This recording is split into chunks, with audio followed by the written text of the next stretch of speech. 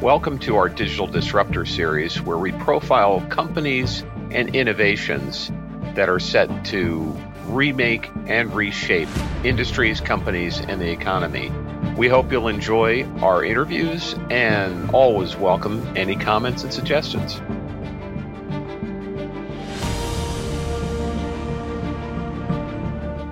Good day, everyone, and this is Ed McGuire, Insights Partner with Momenta Partners, with another episode of our Digital Disruptor series. And with us, we have Dave Martin, who is the co-founder and managing director of PowerLedger, which is an extremely interesting and innovative company based in Australia, focused on really helping to advance a once-in-a-lifetime or even once-in-a-century transformation of the energy industry. But I'll let him tell you more in his words. David, it's great to have you on the podcast.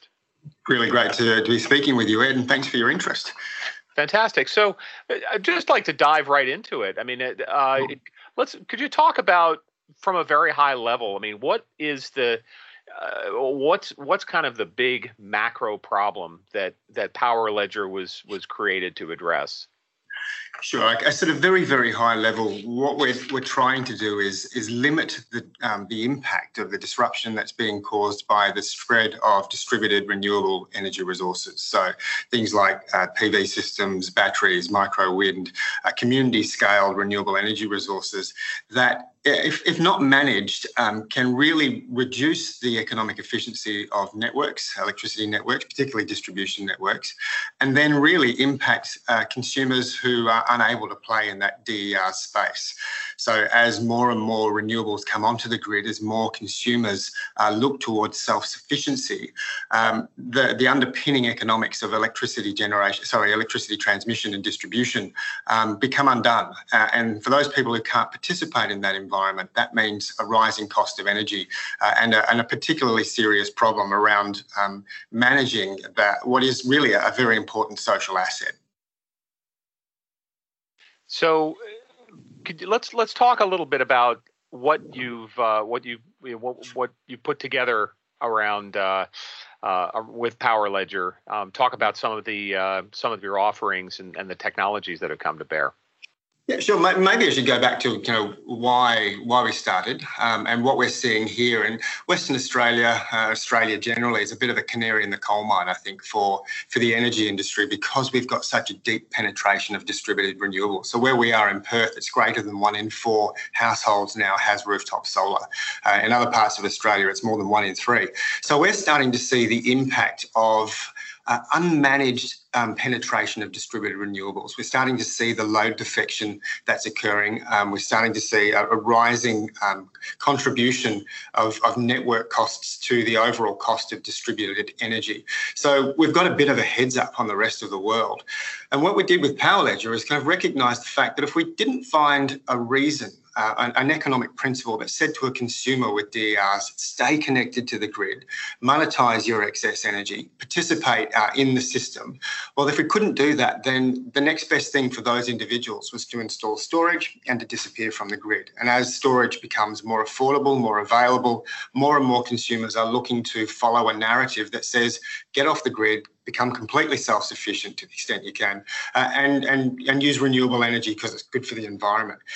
What it doesn't really factor is that the diversity that you get, the ability to optimise the diversity of energy demand by being connected to the network, means we can share the benefit of those distributed renewables. We don't have to install as much capacity, and we can reduce the cost and carbon impact of energy far more successfully if we can keep those assets connected to the grid. So PowerLedger, as a trading platform, is intended to create an economic environment where consumers are incentivised to install distributed renewables, but they're also incentivised to stay connected to the grid in order to monetise their investment. So you're using blockchain technologies as a way to really to track the exchange of power and value, but also as an incentive as well. Could you explain how the role that blockchain is playing in the broader solution, and how you've set up the ecosystem of users. Yeah, sure. So I guess the reason why blockchain is such a great tool for the challenge that we've got with the energy system at the moment is it deals with the complexity of transactions. So historically in the energy space, we've had linear transactions, big power stations pushed energy to consumers via transmission and distribution networks, and consumers had one-way relationships with their utility or an energy retailer. But that's breaking down now as more and more distributed energy resources go out into the grid. Those physical transactions are multi-party, they're multi-temporal, and they're for different services. They're not just for energy, they're for capacity, they're for frequency control, they're for a range of things. So what blockchain allows us to do is manage the complexity of those transactions better than any tool we've been able to see at this point in time. So with our platform, we basically read all the meters all the time at a very high level. We're seeing what's being produced, by whom, when, at what price, through what mechanism. We're seeing what's being consumed, where and when, and by whom, and again at what price, how that energy is being transferred or how that service is being provided, if it's a network or a market service. And by using blockchain, we can create an immutable record of all of the physical contributions to that energy transaction. And because it's an immutable record, we can then tie a financial transaction to those, and we can settle that transaction in virtually real time. So we can reduce the cost and time frame of energy transaction reconciliation and settlement. We can reduce the risk of non-payment. We can provide consumers with a greater real-time incentive for participating in demand-side management or other energy management services. So blockchain is a really important tool in this environment, but what it allows us to do is to encourage consumers, distributed consumers, to play a more active part in the operation of a highly efficient and secure and resilient energy system. Could you talk about this emergence of the distributed grid? And this is something that I think you alluded to, that Australia is certainly at the leading edge of adoption of solar technology, rooftop solar in particular, but also the adoption of microgrids. Could you talk about some of the inherent challenges that face existing systems and utilities when you start to build out really distributed energy grid, and how you look at the role that your solutions are going to be able to play in helping to bridge some of those challenges? Yeah, sure. I think the number one challenge isn't a technology one. The number one challenge we're facing now is a cognitive one, because we've been running this system virtually the same way for the last 60 or 70 years. And we still have at the core of all of our systems, our total governance framework, whether they're market frameworks or regulatory frameworks or commercial frameworks, this sense that there is a command and control, centralised planning role in the development of the system. And that's been the case for, as I said, for the last half a century. But now, the people who are going to be the developers and installers and operators of the energy system of the future are property developers. They're people building the new subdivisions of the future, the new apartment towers, the new smart embedded networks, the new smart microgrids. It's not necessarily energy companies themselves that are going to be the ones that are in control of how the system evolves into the future. And so that idea of being able to command and control or centrally plan and deploy is breaking down. So the way we can best manage those systems is to think of them now as an ecosystem rather than a hub and spoke model where somebody sat in the middle and controlled everything.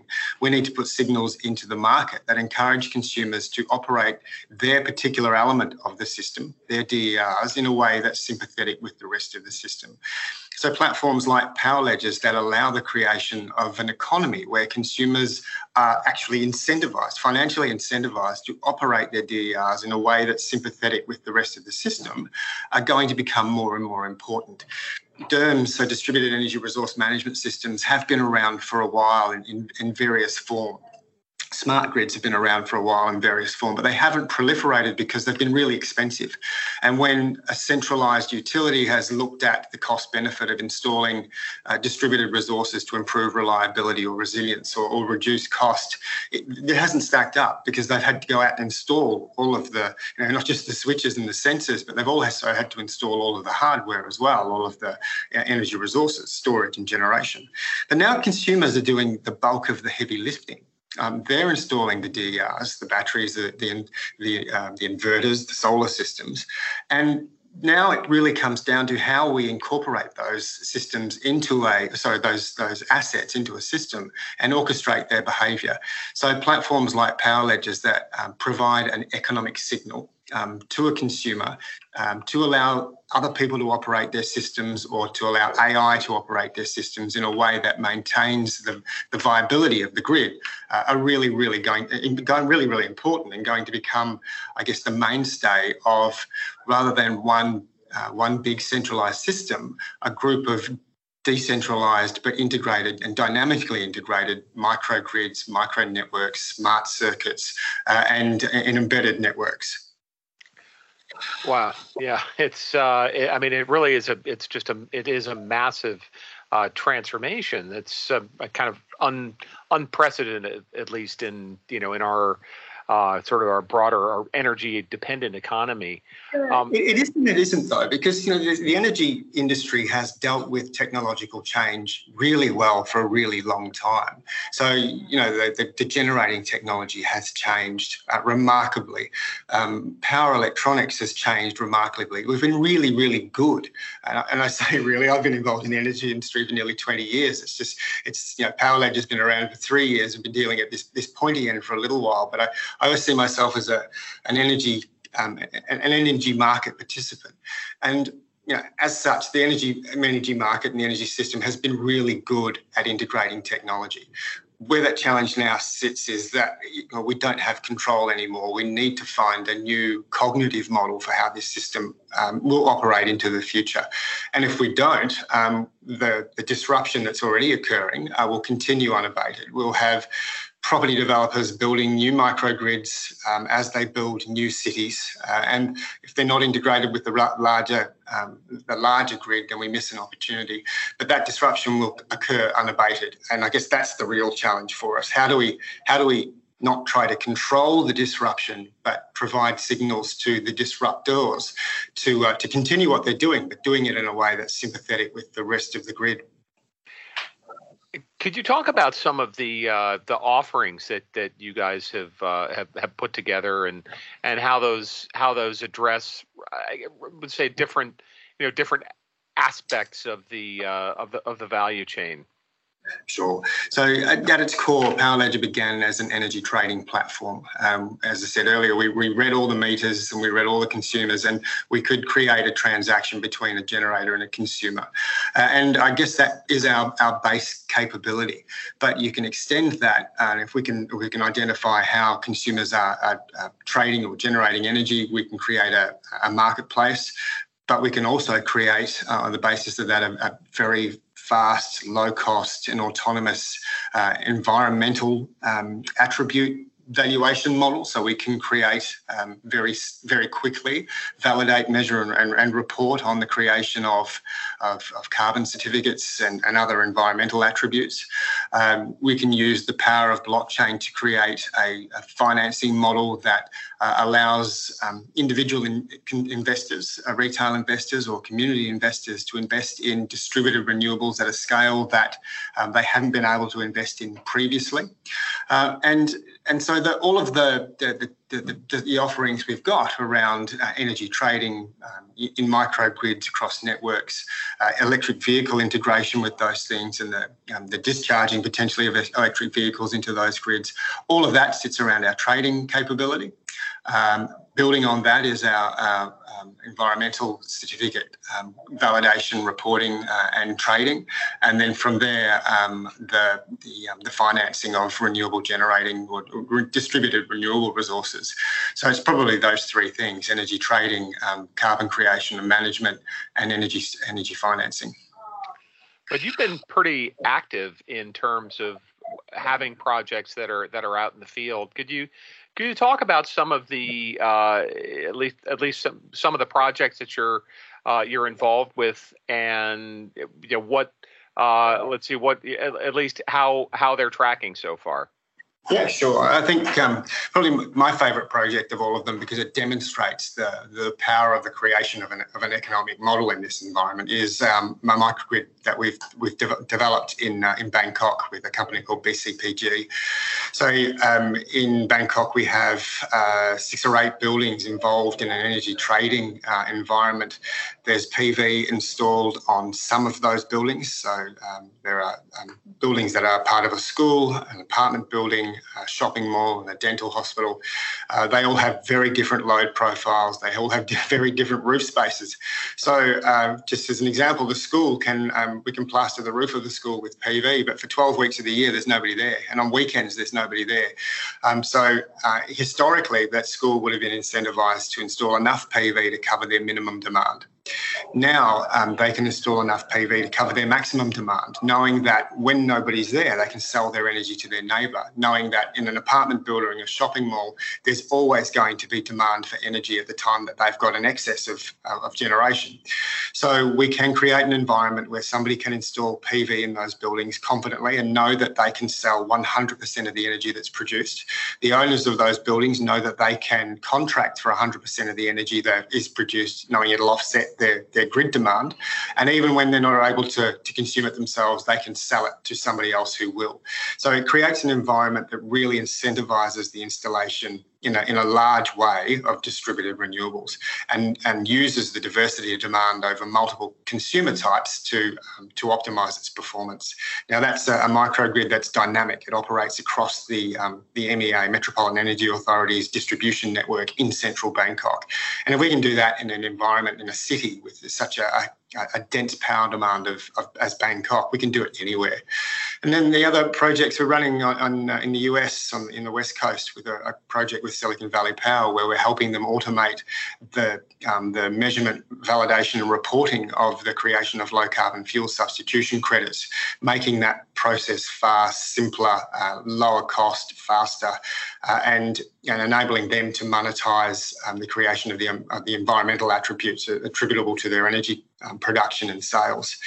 And then back home in Perth, we're running a smart cities project where for the first time consumers in that trial are able to set their own buy and sell price for energy. So the creation of a real dynamic market at a distribution level where some consumers have PV, others are just buyers in that environment, and they're interacting in virtually real time to set that buy and sell price depending on how they feel that the cost of energy and the value of their consumption plays out at that point in time.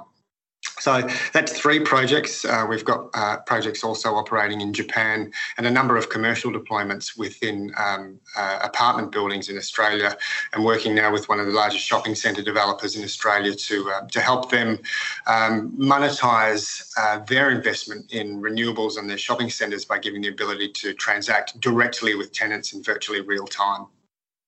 No, it is pretty amazing how the enablement of these multi-source grids really is so closely tied to the ability to monetize excess capacity and really normalize both the demand curves as well as the timing of supply, and it seems like that's just an enormous the world is rife with opportunity. Could you talk a bit about who would be your typical customer, and how a company like PowerLedger operates in this ecosystem where there are a lot of interdependencies, but who is your customer, and ultimately who would be the how will you guys grow as a business?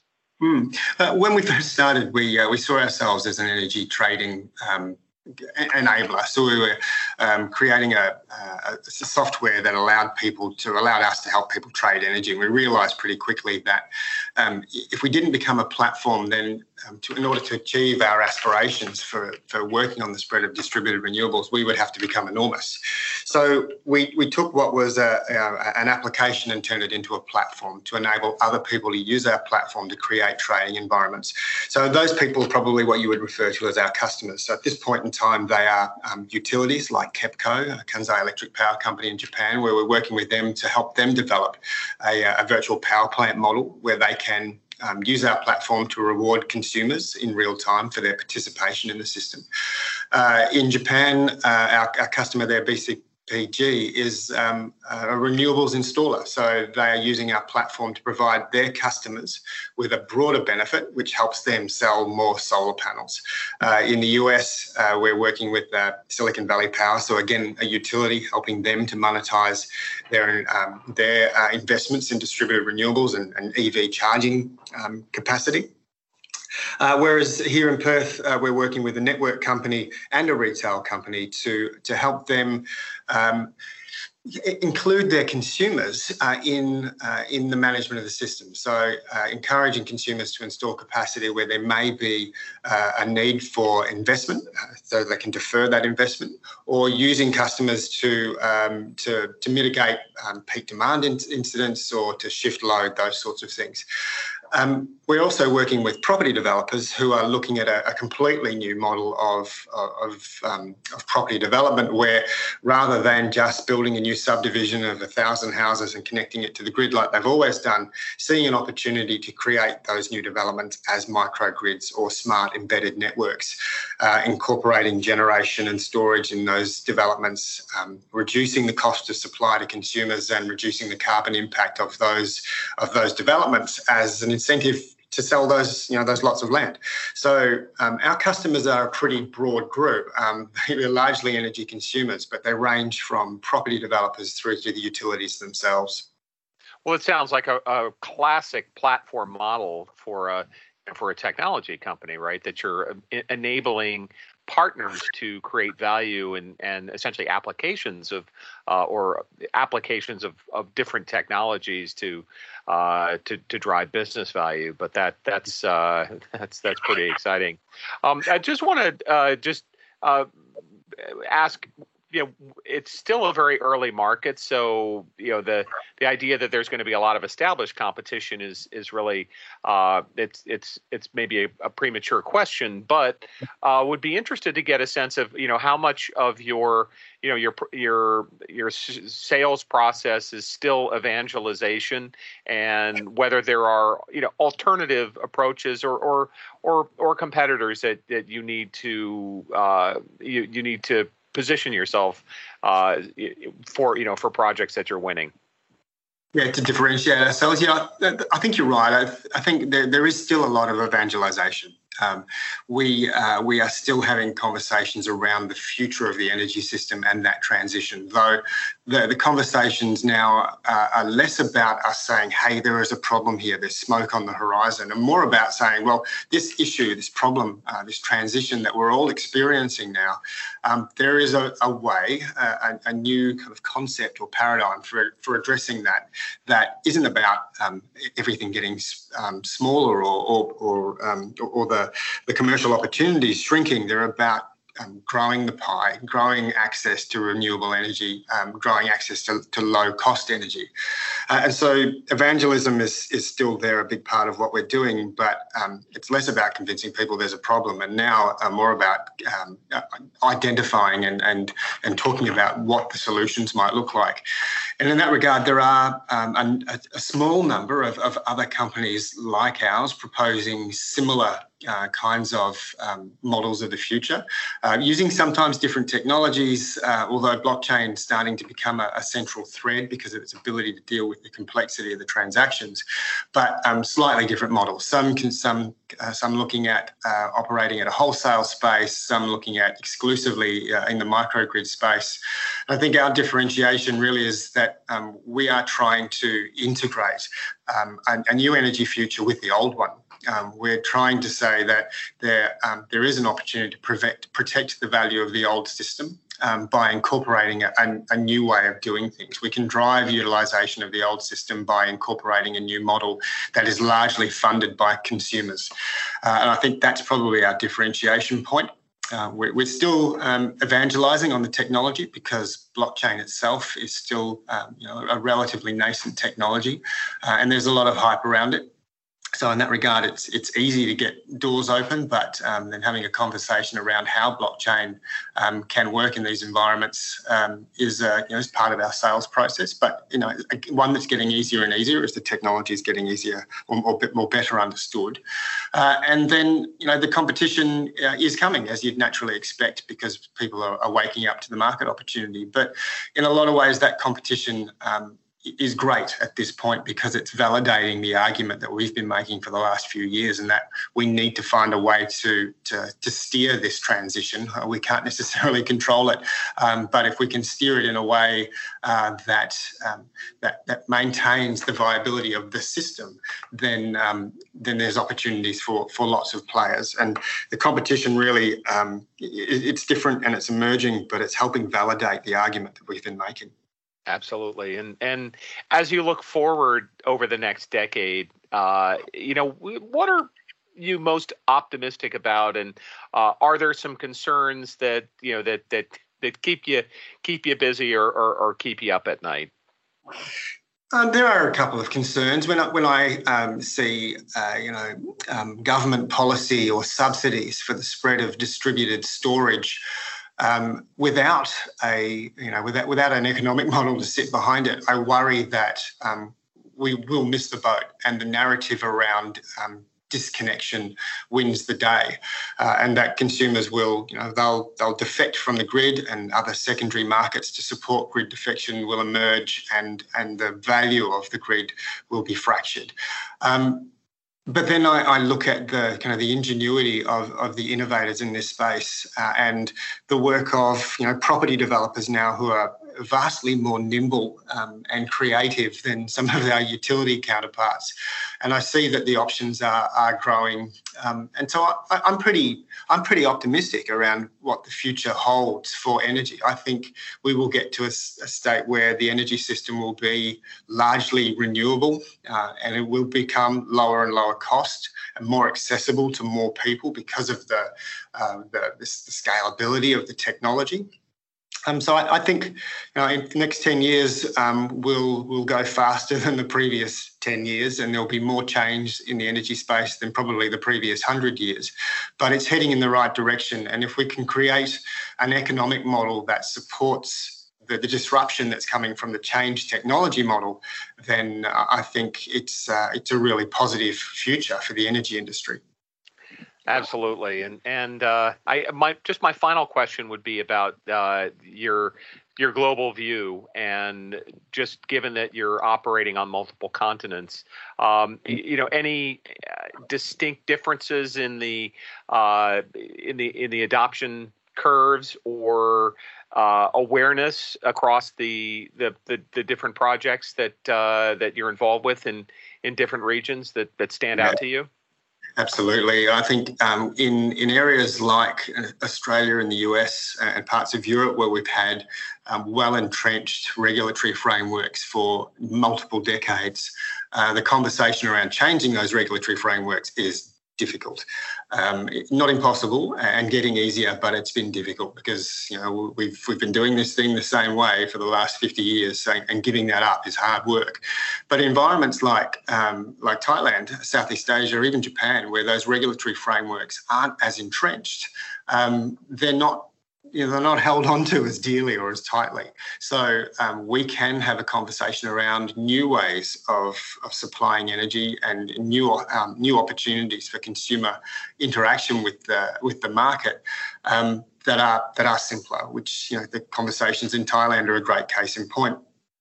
We are trading across the distribution network in Bangkok without a regulatory kind of model to support how that occurs, but we have a really involved and forward-thinking energy system over there, and a group of energy policymakers and regulators saying, well, this is the way of the future. Let's find a way to make it work. and let's change the regulations because there's nothing to lose. So depending on where you are, what part of the world, and how entrenched those regulatory frameworks are, progress is faster or slower. But the good news is that as we demonstrate the opportunities in places like Thailand and in Japan and on the west coast of the US, other jurisdictions are looking up and looking over the fence and saying, well, if they can do it, we can do it. If they can get access to low cost and low carbon energy, if they can encourage the consumer to make the bulk of those capital investments, then why shouldn't we be able to do that as well? No, that's fantastic, and Dave, it's really been illuminating hearing the story. I think all of us are very excited when we hear the changes that are possible with a new way to exchange value and generate and consume power, and it's can be evolutionary and revolutionary at the same time, and transformative as well. So I thank you so much for taking the time, David. I really appreciate it. Absolute pleasure. Anytime. Absolutely. And this is Ed McGuire, Insights Partner at Momenta Partners, and we've been speaking with David Martin of PowerLedger. And thanks once again. Cheers.